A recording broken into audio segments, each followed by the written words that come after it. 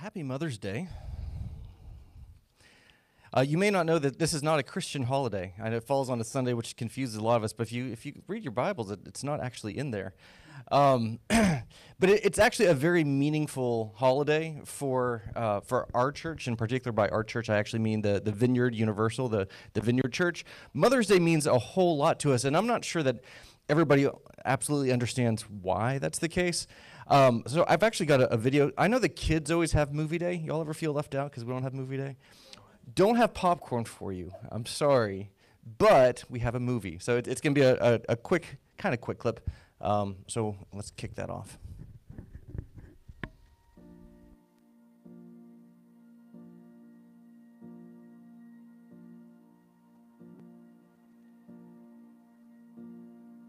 What I saw is I saw the fire starting, and I saw like a globe, like the earth, and the fire starting in one spot, and it going. It just went one way, didn't go always. It went up and around the whole earth, and it never stopped until the whole earth was engulfed in the flame. So I already knew, like it was just part of what I knew, that this thing was never going to stop until it covered the whole earth. And it was God, and we couldn't stop it even if we tried to. I said, when do we go out and do it? He says, oh, you don't have to do it. You just have to believe it was done once. Now that's pathetic, isn't it? I found out over the next year or two that we cried about it, we sang about it, we preached about it, we prayed over it, we gave to it, but we never did it. We never got to go do the things that Jesus did. And I grew disillusioned in the process. Now, you know, tell you the truth, I joined up to do the stuff. Did you? You see, it's doing the stuff that's going to change the world. It's not knowing it was done once. It's not knowing that it's important. It's doing it that's going to change the world. Somewhere, someplace, somebody's got to start believing this book.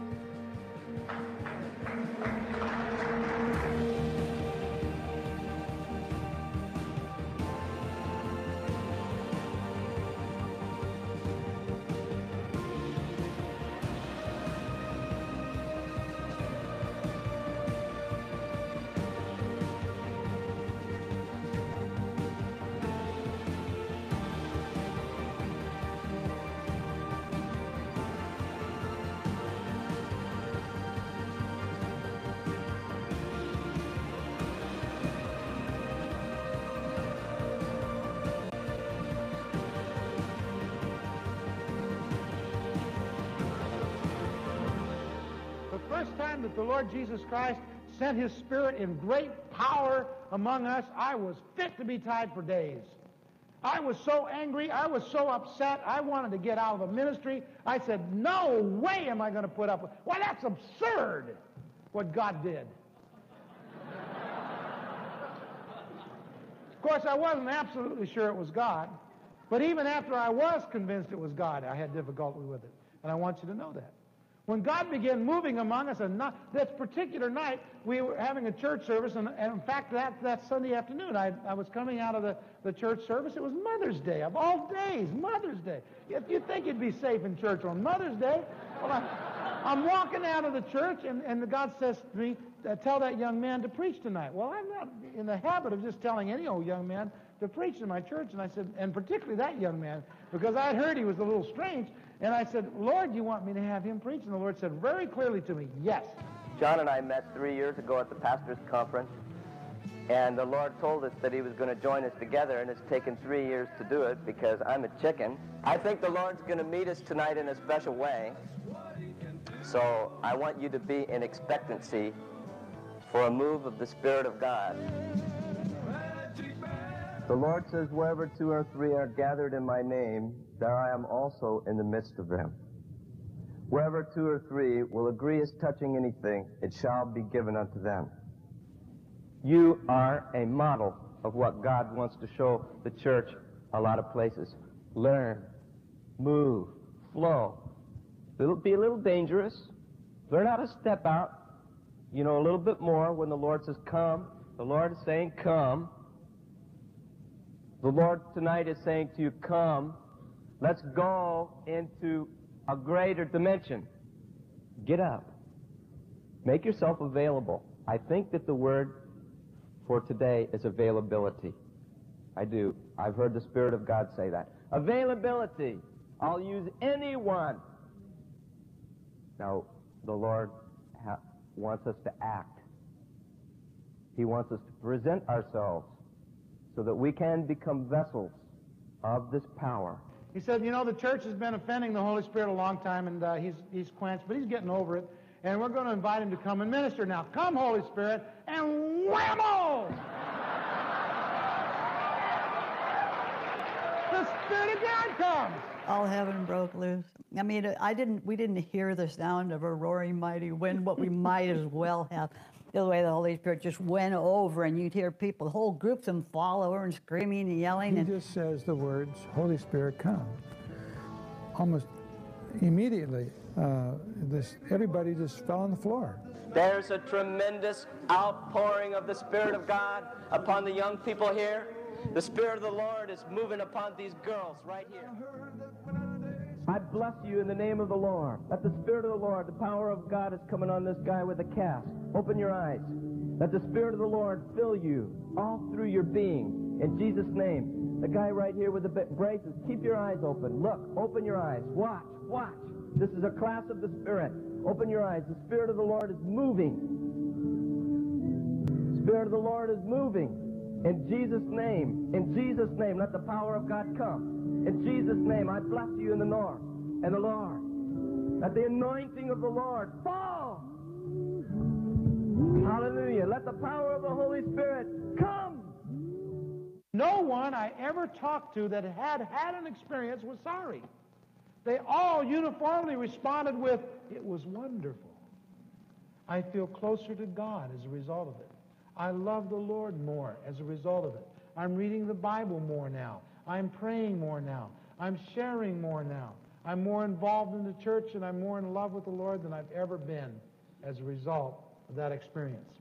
I believe that we're having an outpouring of the Holy Spirit, something similar to what I sensed back then 11 years ago.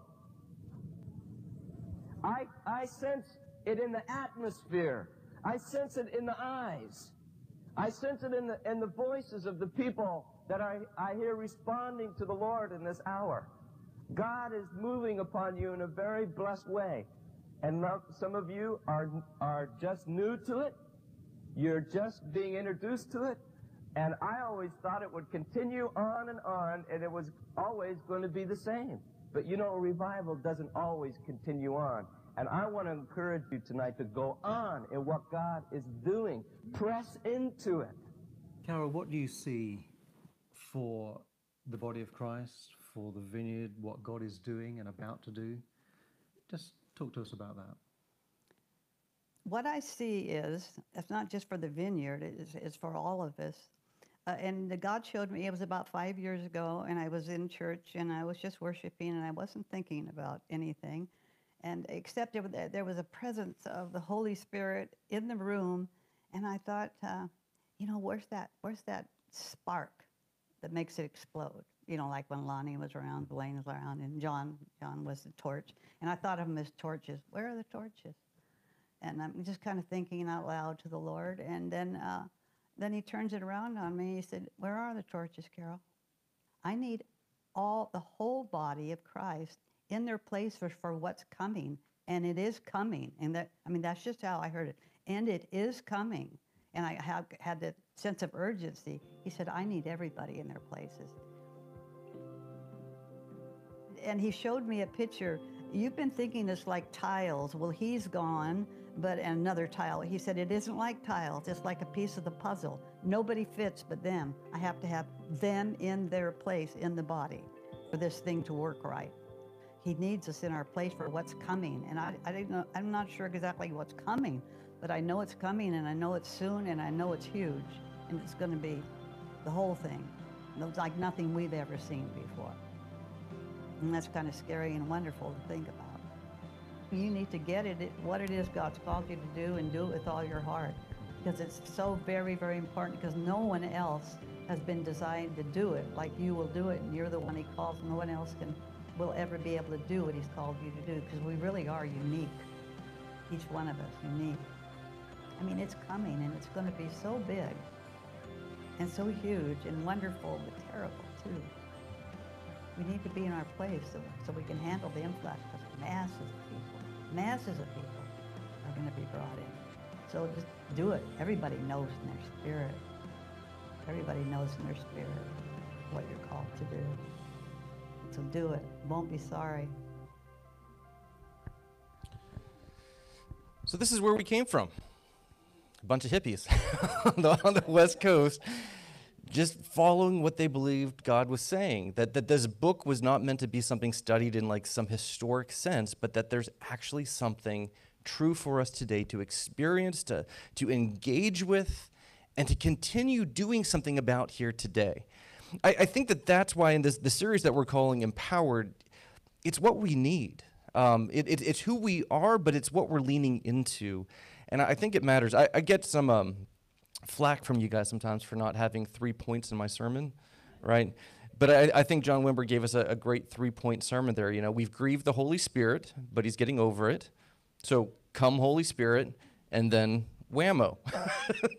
That's a sermon in 3 parts. It's not one that I've often done. But I first want to hit that first thing that he said. We've grieved the Holy Spirit.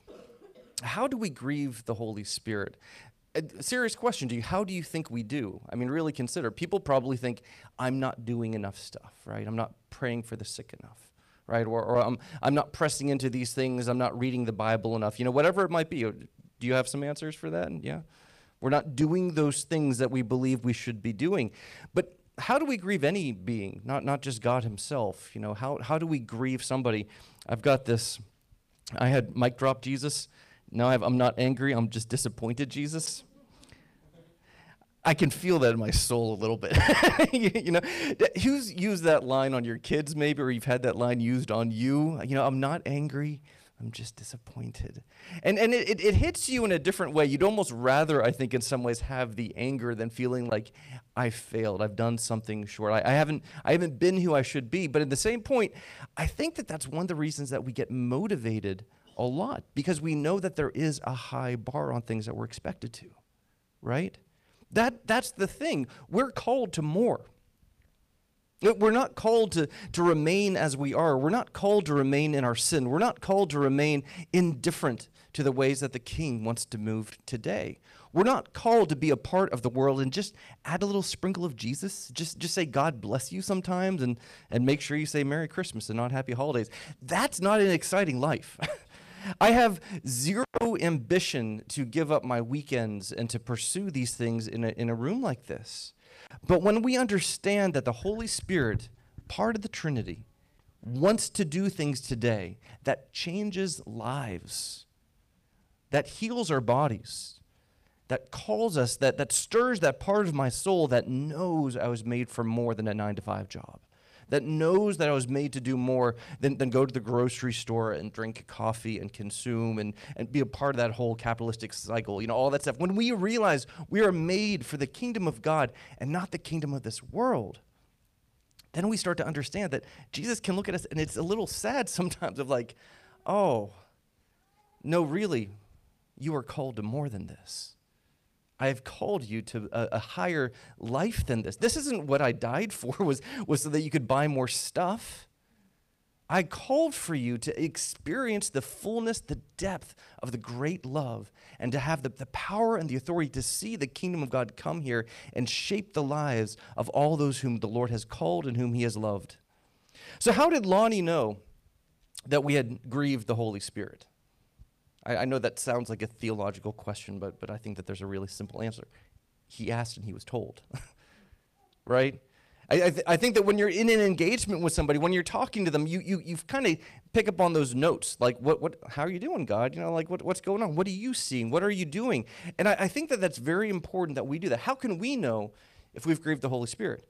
Well, we can ask. We can press in, we can actually care enough to press in and to say something to him about this.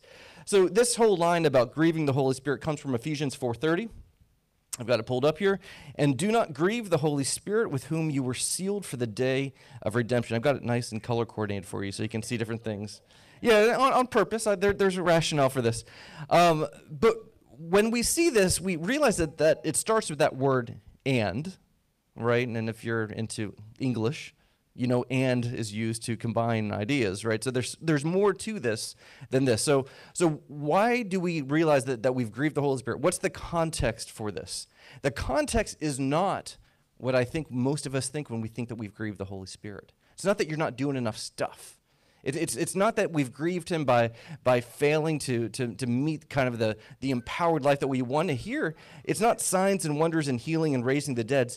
It's showing what I would call the fruit. He's grieved because of our character. He's grieved because of our holiness. He's grieved because we haven't loved each other the way that he's wanted us to. And this whole idea, I think, of what we're to be about and the whammo and this whole hope of what we want this thing to be and this idea of this empowered life, I think we're always one step to the left of what the Lord is actually doing. It's there, it's possible, it's beautiful, it's wonderful, but he is so concerned about our character. He's so concerned about the way that we experience and express holiness. He's concerned about the way that we love each other. So let's look at the context. 4:31, get rid of all bitterness, rage and anger, brawling and slander, along with every form of malice. And it goes on in 4:32, be kind and compassionate to one another, forgiving each other, just as in Christ God forgave you. All right, so that's where this follows up, but remember, it starts with and.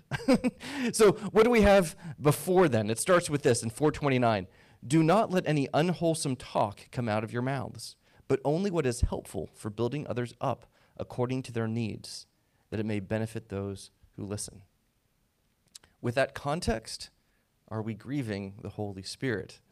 I think it becomes a little bit more. So there's so much to get into, but I think I can see maybe how Lonnie used this for Mother's Day, because there's this show that I saw a commercial for, but I actually pulled it up last night to see if it was completely inappropriate to mention in church or not. It was fine. Crime Scene Kitchen. I don't know if you guys have ever seen this. It's a strange show, but what they do is they have some chef make something in a kitchen, all right? And then they bring in other cooks and chefs and pastry people or whatever to look at the remnants of what was left over to try to piece together the meal that was made in that room. So there's broken eggshells, right? There's a little smear of chocolate. You know, there's a cake pan that was used. They open up the trash can, they can see some cherry stems, whatever it might be. The idea is that they're reconstructing this. So I think that knowing that Lonnie was preaching on Mother's Day, and there's these little clips. I've never heard the sermon that was preached there, but you kind of want to see where does it go? What's the application that you could possibly have here? I think we're doing this in the same way a little bit with what's been happening in Asbury. People want to know, well, what was the spark? What was the magic phrase? Come Holy Spirit. Well, let's try saying that, for the next 20 years. Whatever it is, we want to make sure that we're dialing into that special sauce so we can try to recreate it. But I think, again, we're taking things out of context. Grieving the Holy Spirit is kind of the context. That's what Wimber, I think, took away, was that we've grieved the Holy Spirit, but things are changing.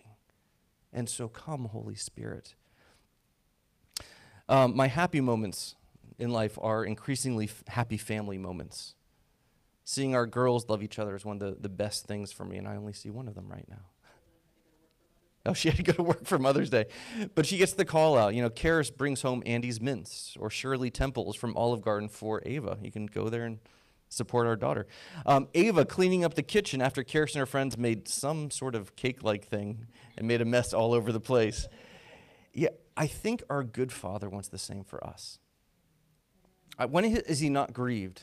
I think when he sees his sons and daughters acting in the family name, he's proud of us. He's not grieved. When we've said no to sin and we've said yes to love and joy and peace and kindness. When we haven't grieved him by having this anger and this malice and this backbiting that we just throw at our brothers and sisters all the time. Since this is Come Holy Spirit Day, we want to look back again at this. Do not grieve the Holy Spirit of God, with whom you were sealed for the day of redemption.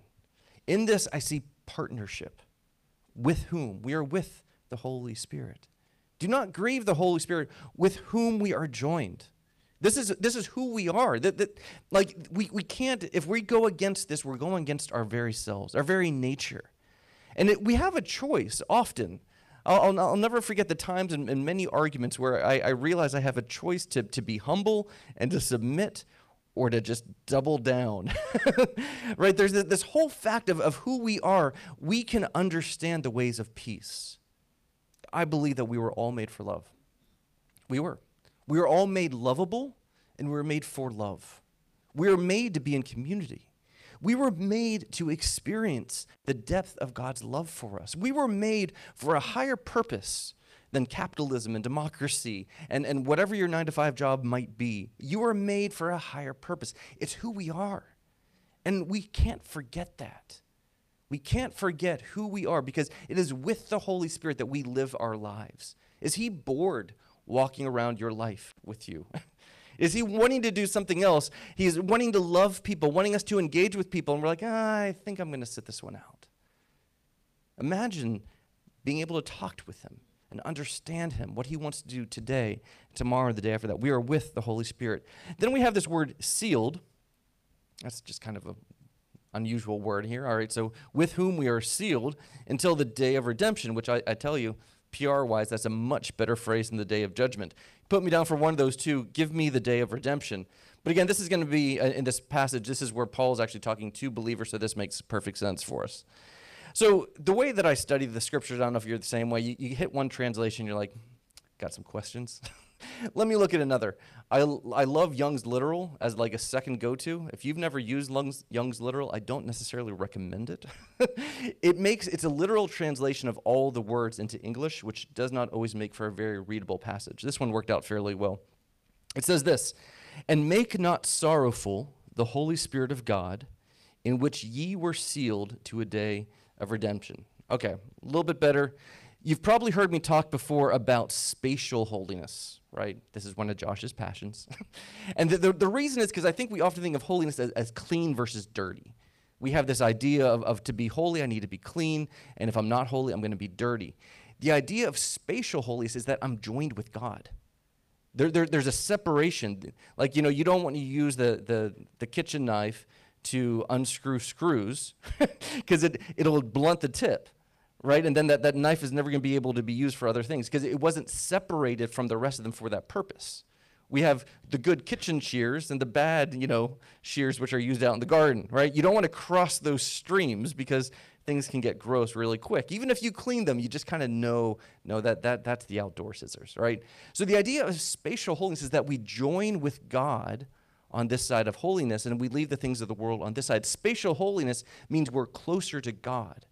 That's the idea. We're closer to him. It's about presence and proximity. So we are separated from this world. We're together with God, but we're sealed. So we can't get away from that word. That's still here. It's not temporary. It's not debatable. It's obvious that it's marked and it's personal. For a while, I was writing these romantic letters to Leah. I was doing treasure hunts, all these things. I should get back into this. But I used wax seals, things like this. Y'all ever see this? It feels more romantic, doesn't it? you get a wedding invite with a wax seal, like, ooh. So I have my own stamp and all sort of stuff that you can do with it. And it's kind of fun to do in a lot of, contexts. But it shows something that it's kind of set apart. You know if the seal is present, if it's whole, or if it's been broken.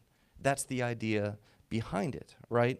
In the news right now, Queen Elizabeth, she left a sealed envelope for the mayor of Sydney. Do you guys know about this? To be opened in the year 2085. I actually have it pulled up here as well.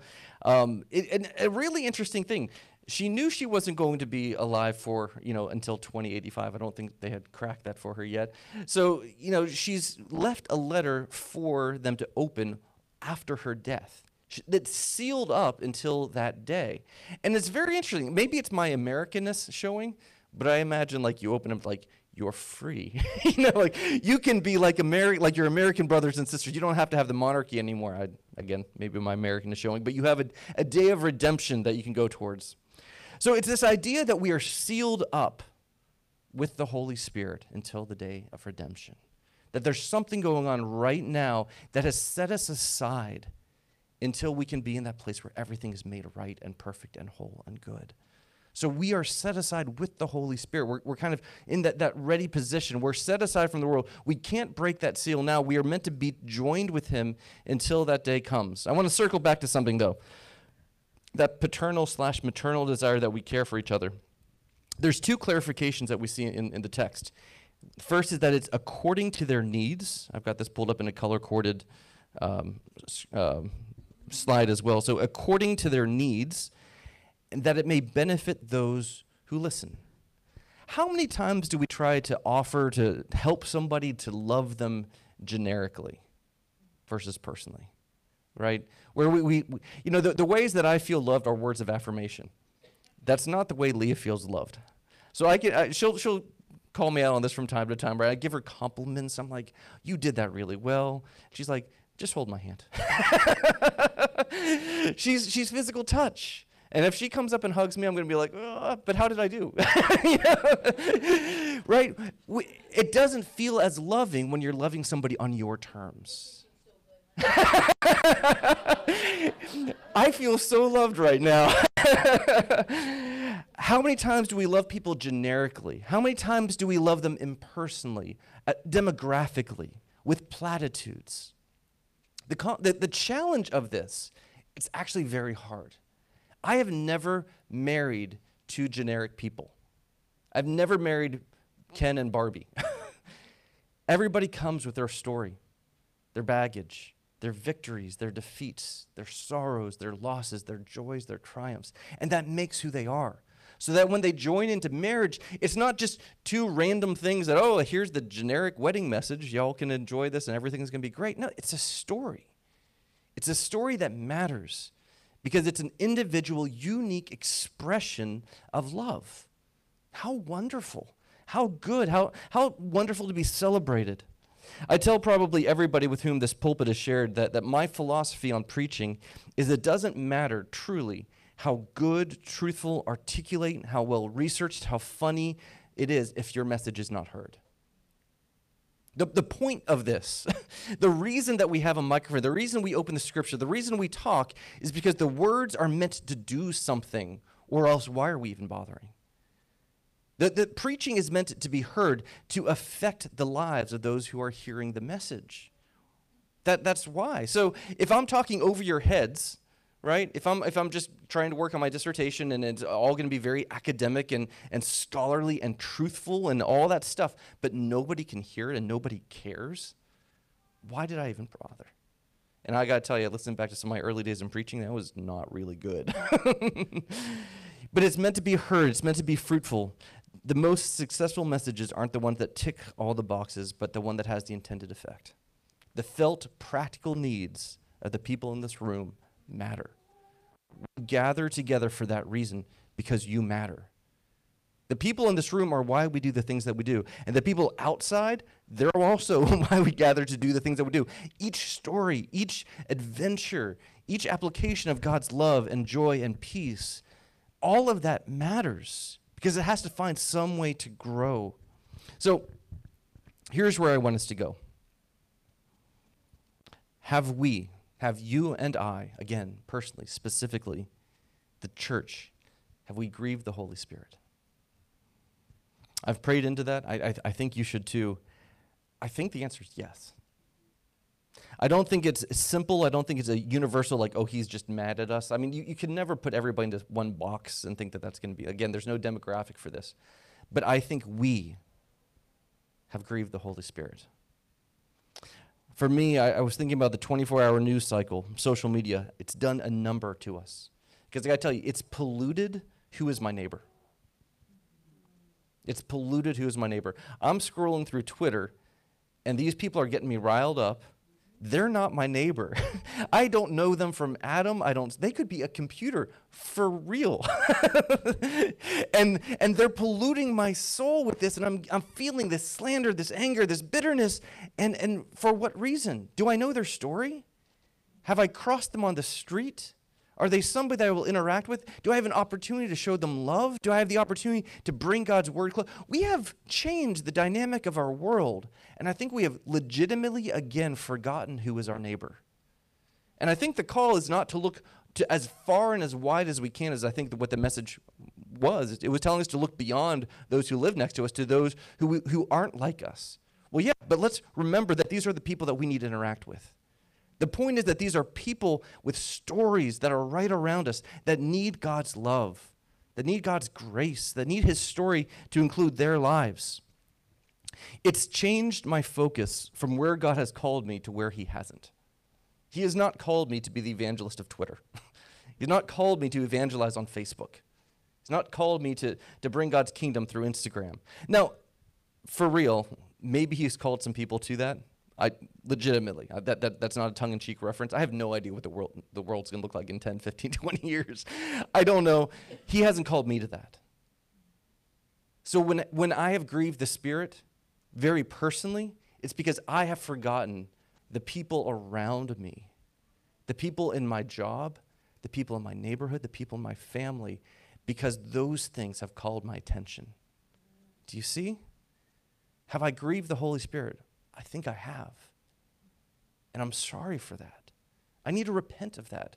I don't think it's just me. I think that we all have to look at things this way to understand, Holy Spirit, what is it that makes you sad? What have we, the church, done? What could we do differently? How can we delight you? How can we love our brother and sister in a way that you're proud that we're in your family? What is it that we can do? Can we clean up after each other? Can we love each other better? Can we be the family that you want to spend time with? Or are we going to be so distracted on our phones and doom scrolling through dinner? What have you called us to do? So I think he's grieved, and I need to repent. I think that repenting is important for that step 3, that whammo. Repentance is not a reminder to wallow in our sadness, but to be able to confront what is wrong and move forward. Repentance is not like, oh, woe is me, I'm a worm, everything's terrible, you should feel bad for me, that's it. No, repentance is that moment when actually you say, no, wait a minute, I was made for more than this. I don't want to spend hours scrolling on a phone. I don't want to forget about the people that are around me and look back and say, oh man, I really wish I had loved my kids better for those 5, 10, 15 years that we have them in our house, right? We want to be able to love them well, serve them well, bring the kingdom of God home where it matters. True repenting is not over until you're rejoicing. Repenting is not over until you are rejoicing. You haven't received grace or forgiveness if you're still guilty. The consequences may remain. Repenting isn't a way to get out of the consequences. You know, and I think that that's what we think it might be. Like, we don't repent to get a clean slate as if that thing never happened. And I think that sometimes we're even slow to forgive each other because we want them to still be accountable. That really matters what you said to me. That really hurt me. And I feel like if I say you're forgiven, you're just going to get away with it. And that doesn't seem fair. And so we withhold our forgiveness, we withhold our kindness and gentleness because we're afraid that justice will suffer. And we think that we're somehow the arbiters of this, and we think that sometimes we have the power to do this, so we just kind of keep that under our control so that I can still dish out some judgment and some punishment whenever I want to. So we are not living with forgiveness and grace the way that Jesus modeled it for us. We don't have to fear because God is kind, God is gracious, and God is just. And that's a good thing. It's a good thing. And only he can really do that perfectly. We'll screw it up. I'll screw it up. You know, I'll be kind when I should, make sure that something's held accountable. I'll be all stiff and severe whenever there's really a need for just tenderness and love. You know, that this is why we keep our therapists and our counselors in great supply. and why this is hard. Because again, there's not one size fits all in this life. The way that people feel loved, the way that they understand forgiveness, the stories that we invite each other into, those moments that we're talking about, those things shape us and form us. They're part of our story. It's what allows the great adventure of learning about each other to be life-changing. How did you come to understand it this way? How do you know love? How do you experience grace? Tell me about your response to this. Why do you understand things that way, not the way that I do? In, again, the recent move of God that we've seen at Asbury, the whammo moment, if you talk to anybody who was there, who listened to it, who partook in it, it was people discovering God's love. That's the fruit of it. People discovering God's love. But really getting it. You know, not just like, yeah, I know God loves me. You know whenever you actually feel loved. Have you ever, I hope everybody in here has experienced that. There's these moments where I just realize there's nothing, I always want to be reciprocal. Somebody gives me a compliment, I want to give them a compliment. Somebody gives me a gift, I want to give them a gift. You know, maybe even a bigger one. So, like, try to keep it moving in that direction that I often don't actually just feel something. Because that can be overwhelming. It can be scary. And I think that there's these moments and times where we've been given something so great, so vast, that you realize you can't return the favor. Have you ever been given a gift that you know you couldn't give back? Isn't it wonderful? Where all you can do is kind of sit back and be like, thank you. That to me is what happened at Asbury. God showed up and said, I love you. And there's nothing we could do. You can't pay this back. We can't go to the cross. That price has been paid. We can't do more for God than what he has done for us. Do we realize that? Are we grateful for that? How deep, how vast, how wide is his love? Poetry is better than logic to talk about this then. But we're still trying to write these huge theses trying to explain God's love and all this stuff. Poetry is better, which is why we sing songs, which is why worship really matters for us, because what can we say that makes it better? My heart is crying out. I have to do more than just say God loves you. I have to express it some way. Experience is better than witnessing too. Now, logic and witnessing are very important, and they're vital in the full expression of understanding this whole thing. But I think that when we forget our poetry, we forget our experience, we're going to mistake on how we move from repenting to whammo. So here's the question. We're going to have ministry. Ethan, you can come back up. When was the last time you felt truly, deeply seen, known, and loved? Just like a little soul check. Do you feel like any person has seen you, knows you, loves you? Do you feel like God really, truly sees you, knows you, and loves you? Bit of a challenge, are you helping others to experience that? If we remember again the context of this passage about grieving the Holy Spirit, it's helping other people experience that. Get rid of slander and anger and bitterness. Lift them up in a way that helps them, in a way that they understand that they are loved. Be a brother and sister as we're called to be. Have you grieved the Holy Spirit? I think you really need to ask. Don't make an assumption. Understanding, this is again the vineyard. We believe that when we talk to God that he hears us and can answer. We believe God is real. We believe that you can be in communion with him, that you can talk to him and that you can hear from him. So ask him the question, have I grieved you? Have I grieved you? Do you have something to repent of, church? If you have something to repent of, how lucky are you? And I mean this. I think what often when we want to set the mood for repentance, get the sad songs, and all this stuff. If you have something to repent of, I want to tell you how lucky for you today, because you get to leave it behind. You get to leave whatever shortcoming, whatever sorrow, whatever loss, whatever mistakes, you get to leave that behind and leave renewed, refreshed, restored, empowered, forgiven. How wonderful. How wonderful that you can put your finger on something and say, I know I've messed up. And the Lord has told me about it. And I want to be a different person going forward.